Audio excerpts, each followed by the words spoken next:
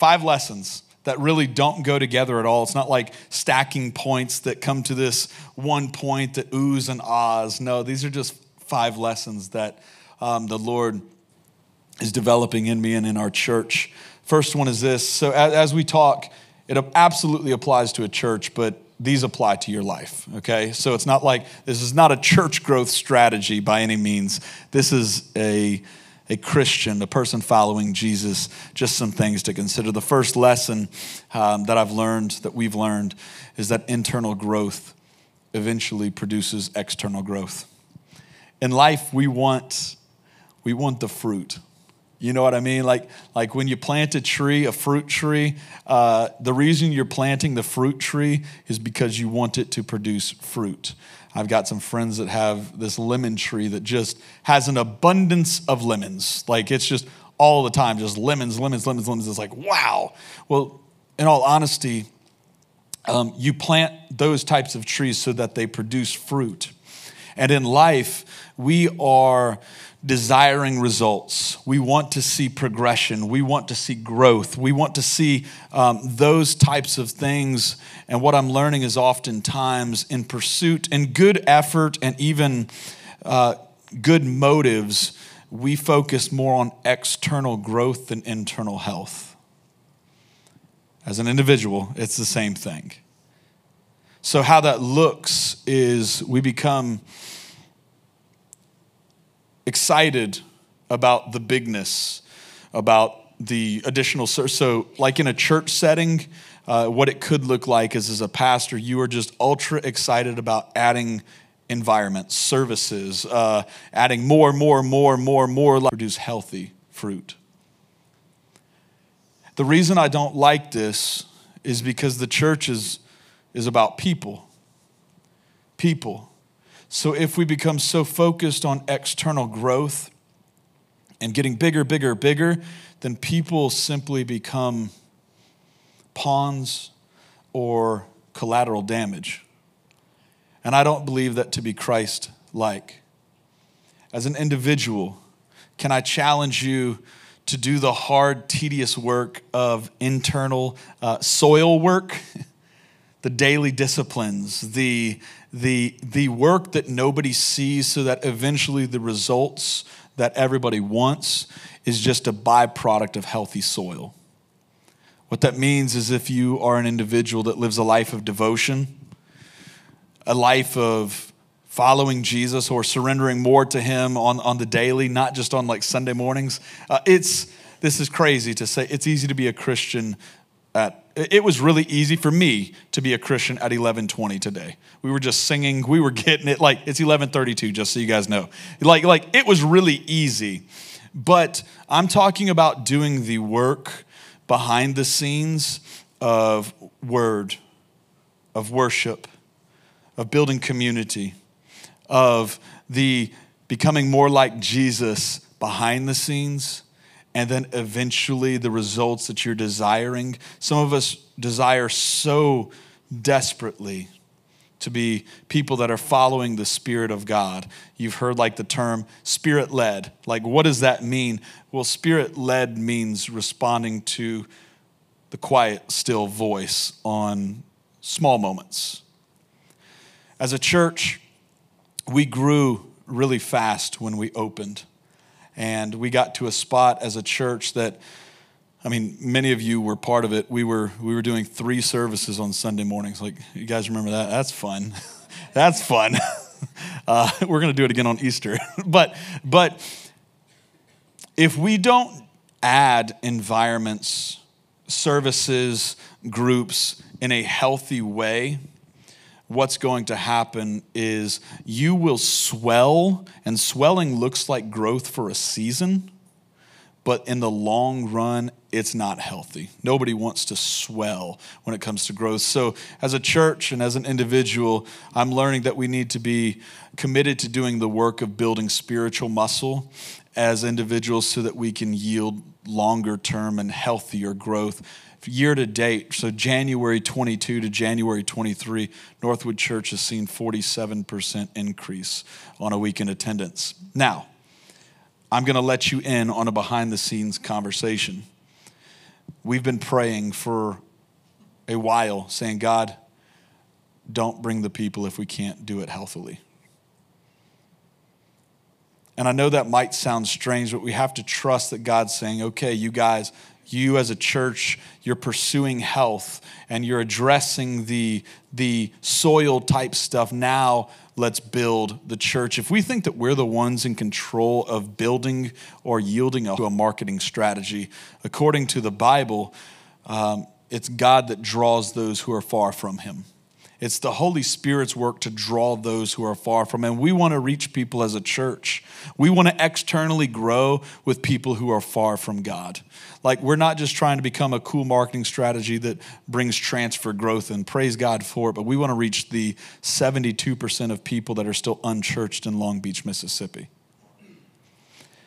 Internal growth eventually produces external growth. The second one is this: adversity. This is a lesson I'm learning. Adversity solidifies or divides.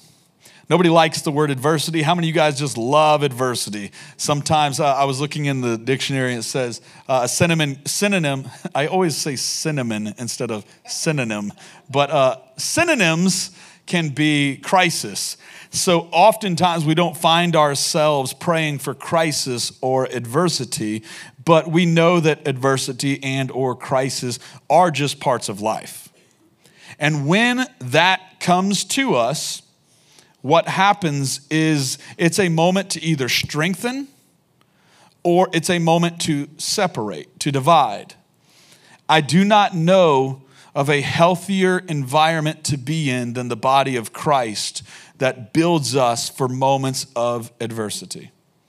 If we know that we can't avoid adversity, then we need to position and prepare ourselves for it. So we prepare for it, but then also we become aware that when it takes place, it's a moment for, so if it's me and Ponch right here, if we are coming into adversity as brothers in Christ, then I have to prepare, know that something is happening, or it can be a relational situation, it can be a lot of different things, but there is this adversity moment that's present.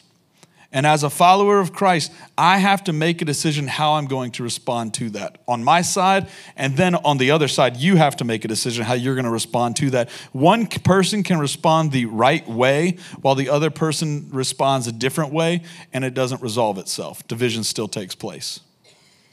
This is what's beautiful about community and about relationship. The process of forging close to one another comes through high heat. We have built ourselves on such shallow relationships that they cannot sustain high heat that comes through adversity. So the vast majority of time, we just divide. When actually crisis, adversity is an opportunity where we can grow deeper in community, deeper in relationships. So what I'm going to challenge you guys to is to not run when crisis is present.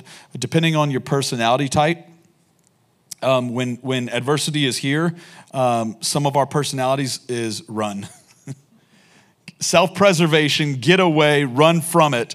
But the truth is, when we lean into one another, the power of community is there. That's why Proverbs says that a friend loves at all times.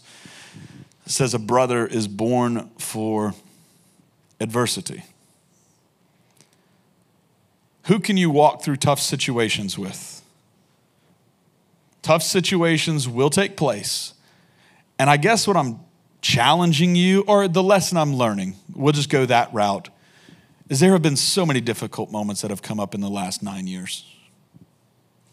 And some of those moments, some of my deepest friendships were birthed. But it came through pain. It came through walking through difficult together. It came through correcting one another. Oh, I've had people close to me correct me. Like, call me up and say, hey, I just want to let you know you missed it. And I tried to, any of you guys, when somebody calls you out and corrects you, your first instinct is to justify? That's me. And it's well, no, what happened. And this is literally what he said to the pastor. No, he said, you're lying. I learned a couple things that day. I learned I have a brother that's not intimidated or impressed by me. But I also learned that day I don't like to be corrected. And what's happened since that moment 7, 8 years ago, the Lord's been softening a whole nother side of my heart that enjoys correction, that embraces correction and training. Who can correct you? If everyone that attempts to correct you, you divide from the problem, is more than likely you.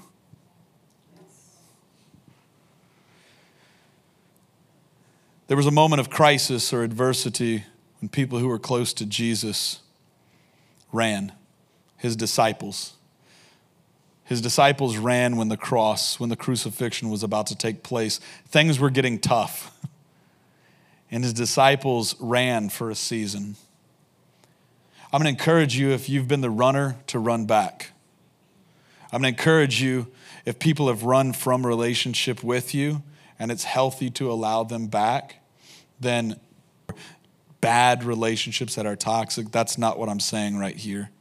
But what I am saying is if we've let minor nuances and possibly if we've allowed moments that God was trying to use as sanctification tools in our life, but because we don't like to be corrected or we don't like difficult moments, we ran, maybe run back. We see the disciples, once the crucifixion is taking place and just things come into line, we see the disciples reappear back with Jesus, close to him. But let's remember, or a lesson that I'm learning, adversity either solidifies or divides. The third lesson that I'm learning, and I feel like this is one I've learned: don't fall in love with the future so much that you miss the present. It's easy to apply this to life. And I'm learning that I'm not old by any means, but I'm not as young as I was. I'm 38 years old. And my life is, I'm not the youngest person when I go into rooms anymore, and that's a weird feeling. You guys remember when that happened? You guys remember when that happened to you, and all of a sudden you show up in rooms, and they're like calling you sir, and it's like, hey, I'm one of you. And you're like, oh, no. You're like, I still feel good if I get ID'd. Like those types of things, like going to a movie theater or something. But no. There's this temptation to look to the future so much that you miss the now. I remember being a really young parent and feeding my kids. So I'm the dad. When I feed with a spoon, I don't know what it is about me, but I when I'm pulling the spoon up to the kid's mouth, I open my mouth too. Is that you too? Perfect. Like it's like I can't help it. I try not to, and it's like, that kind of thing. But I remember moments where I'm feeding them with this rubber-tipped spoon, thinking I can't wait till they can put this thing in their own mouth. And like daydreaming in the moment. And then they fed themselves. And now I try to feed them and they're like, what are you doing, Dad? No, but I remember the moments thinking, I can't wait till they can start walking. You guys remember that? I don't have to carry them everywhere. And then they walk. And it's like, well, then you can't hold them as much anymore. Like, it's easy for us to understand that in the physical, and then it gets all the way to, I can't wait till, my kid drives. So I don't have to take them to the restaurant with their friends. I can honestly tell you, I'm not saying I can't wait till they move out. But I know what that's going to be. But I think that applies in every area of life, not just parenting. I'm learning that in church, is that sometimes we can get so excited. I was talking to a friend in between services, and we were talking about our last baptism service. Some of you guys got baptized, a few weeks ago, and we baptized 3 people on a Sunday morning, and I was so excited. I was for real excited about 3 people that have surrendered their life to Jesus, and they're getting baptized. But I can remember the moments that I thought, if this room wasn't full of people, that I had to check my heart sometimes. because I was looking to the future of packed rooms that I'd missed the moments that were just sweet 10-person gatherings. When it comes to like groups and stuff, one of the temptations for you group leaders, there's some of you in here, is that after about week 3 or 4 of leading a group, you'll be looking forward to the end of the semester. And can I challenge you? And as a small group participant, which by the way, I think every one of us should jump into groups. I think that's where actual community takes place. Like, there's groups for every single person in this room too. Like, if you're not part of a group, I genuinely believe that you're purposely rejecting Christian community. And that's, you're like, oh, those are strong words. They're true words. We're prioritizing our time and investing our time other places. I see high value in investing in relationships. But as you start to go to this group, the first week, if you're brand new to groups, is going to be a little awkward because it's getting to know people. And that's, well, for some of you that you really like that. For, I think it's 70% of people, you don't really like that. And then after about 2, 3, and 4, you're like, this is sweet. And then it's going to happen about week 5 or 6 where this idea in your mind enters and it's like, I can't wait till we don't have groups anymore. We get a little break. That it's not, and you find yourself not enjoying the group that you're in because you're hoping that it's not taking place in the future.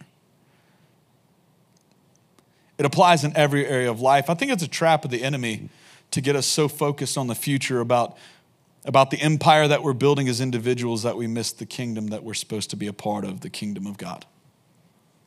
Happens in church. It happens in individuals. James 4 says this, yet you do not know what tomorrow will bring. He's almost saying, why are you guys so infatuated with tomorrow? He says, what's your life? For you're a mist that appears for a little time and then vanishes. Let's embrace the moments. Let's embrace the moments of worship that we have together, not waiting to get to the end. And hey, I feel the same temptation as you guys right now. Like some of you, if I gave you the mic right now and asked you what you're thinking about the meal afterwards.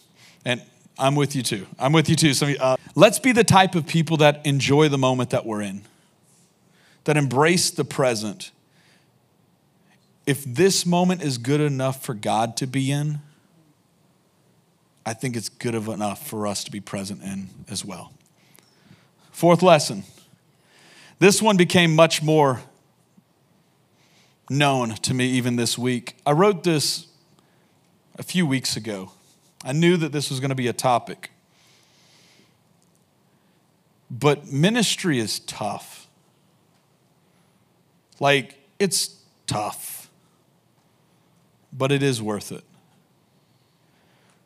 This week was just one of those weeks that was tough. And then the argument is, well, that's why you get paid to do this, Micah. And so I'll go there with you. So you're compensated to be a minister. Ephesians 4 says this about the minister, me, as well as some others. It says, this is talking about Jesus, that he gave the apostles. These are gifts that was given by God to the church. He gave the apostles, the prophets, the evangelists, the shepherds, and the teachers. And those 5 were given to the church, and their job, their responsibility is to equip.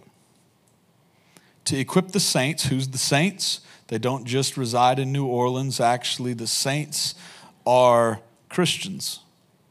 If you've surrendered your life to Jesus categorically, and even in this scripture, you are a saint that's supposed to be equipped by those 5 just mentioned. So my job is to equip Christians for the work of ministry, for building up the body of Christ. So the work of ministry is to build the body of Christ.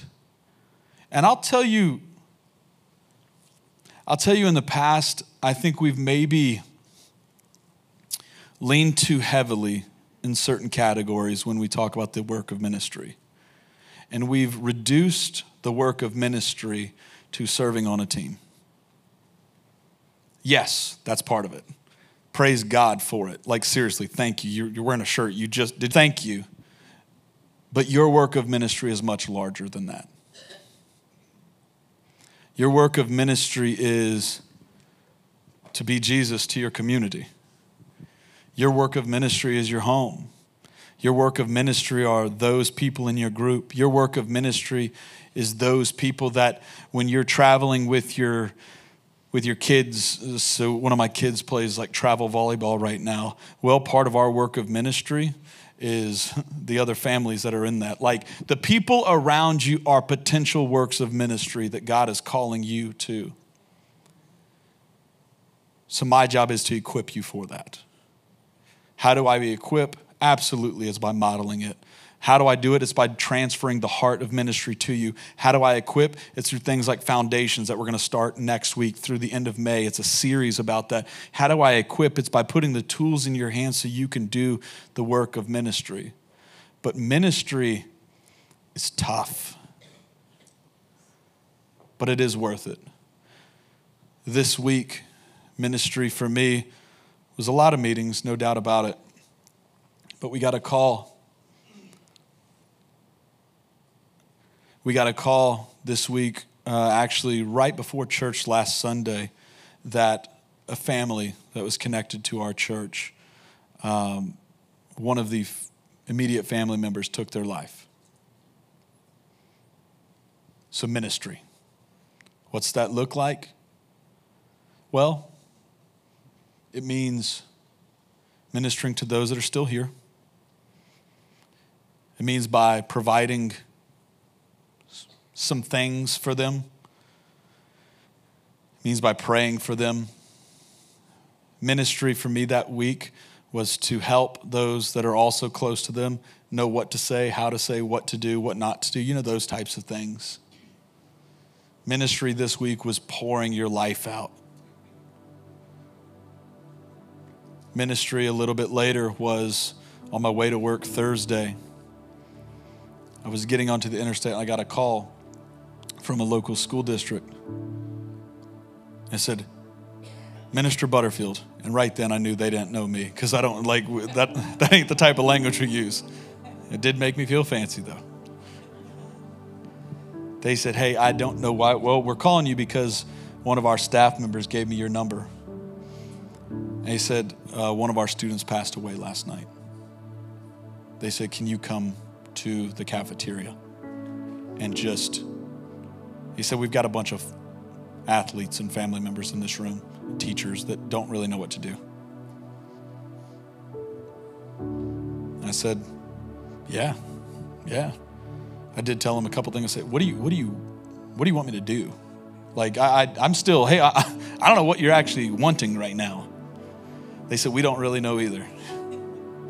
Good. I said, also, hey, I got to let you know, like, I'm not dressed like a pastor. I don't know what you're expecting. And I walked into this room, and to be very honest with you, I felt, and I walked in not feeling like a savior.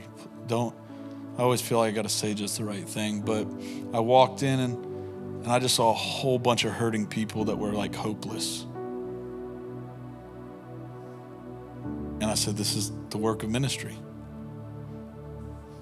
What a privilege. What a privilege to be trusted with this moment. Now, the truth is that one was probably for me. That probably wouldn't have been cool for me to say, hey, I'm supposed to equip you, go do it. But there's a lot of moments that each of you have had, will have, are going through that the work of ministry is available for you. It will be tough. It'll be tough for different ways. Ministry is always going to cost you something. Truthfully, this is what you don't want to hear. The easiest thing to pay is money. But ministry usually costs you, it stretches you. So I'm asking you to minister. Whether that means after hours on a group, you're launching your group, and like your group is done and that one person hangs longer, give them the extra 30 minutes. I don't know what is going to happen this coming semester. I don't know what's going to happen this afternoon. But like when ministry is available, even though it might be tough, go for it. If you don't feel equipped, shoot a text to someone that you think can help you. But love people well. Jesus poured his life out. Literally, but also on the daily. Go look at what his days looked like. By the way, he was the payment. He didn't get paid to do it. Ministry is tough, but it's worth it. And the last point is a moment with God can change everything. One moment. One moment. We create environments that help people know God, grow in Christ, and go in the power of the Holy Spirit. And we create these environments, Holy Spirit, I think God's speaking to some of you even in this message. It's that moment. It might happen in worship. It might happen on your drive home. But I recall all throughout the Bible, people that had moments with God and it changed everything about their life. And I think if you're anything like me, sometimes I find myself, well, yeah, that happened to the woman at the well, sure. That happened to Nicodemus, sure. That happened to Zacchaeus, sure. That happened to the woman with the issue of blood, sure. That's all back then, but now I look across this room, and in a lot of ways, I remember the moments. And the moments weren't just God spoke, the moments where you were responding. Man, the moment was when God said, give $20 to the homeless person. $20, that's nothing unless you see the results of $20. $20, we don't know what the homeless person did, but I know that for him, his life, it turned his ear to God. It changed the direction of his life. Now part of his job is to give away money through the local church. He oversees missions, but I don't know what would have happened if you didn't have one moment with God that changed everything. God speaks and you respond. But I remember other moments that aren't so kind, that moments happen that are tough in your life, but you respond. God's with you in the midst. The church comes together with you and you walk through adversity. And what happens? God sustains your family. God calls your daughter. She's in Bible college and she'll be serving in the local church in just a few months. What happened when God has a moment? God changes everything. And I don't know if that moment's happened to you. I remember when I was a teenager, God spoke to me. And I remember just saying, okay, I'm in. And it changed everything. God changes moments when you surrender to him through salvation. Everything changes. Everything changes. When we respond to the mission and the message of Jesus, when we realize that the cross isn't just a story that took place, but we realize that the cross was an invitation for us to inherit eternal life and to be known as sons and daughters of God. I don't know if you've had a moment, but I do know this. A moment with God can change everything. I remember the moment at the fall retreat. I remember the moment for both of you at the fall retreat. You were on the run, but God met you there. I remember the moment where God changed everything. That's the beautiful thing, the spot that I get. Some of you are in the middle of moments right now. Respond to the leading of the Holy Spirit and trust that whatever the situation, whether it works out the way that you wanted it to or not, when you respond to his leading, Father, will you take these lessons, these words that were said, and God, would you breathe life on them now? God, I pray that we would be a church that focuses on individual growth. And God, trust you with the results. God, I believe that you'll bring the harvest. That's what your word says, that you're the one who brings harvest. God, I pray that we would be the type of people that don't look so far to the future that we miss the moments that you've given us now.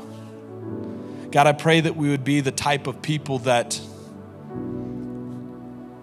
God, that minister well even when it's tough.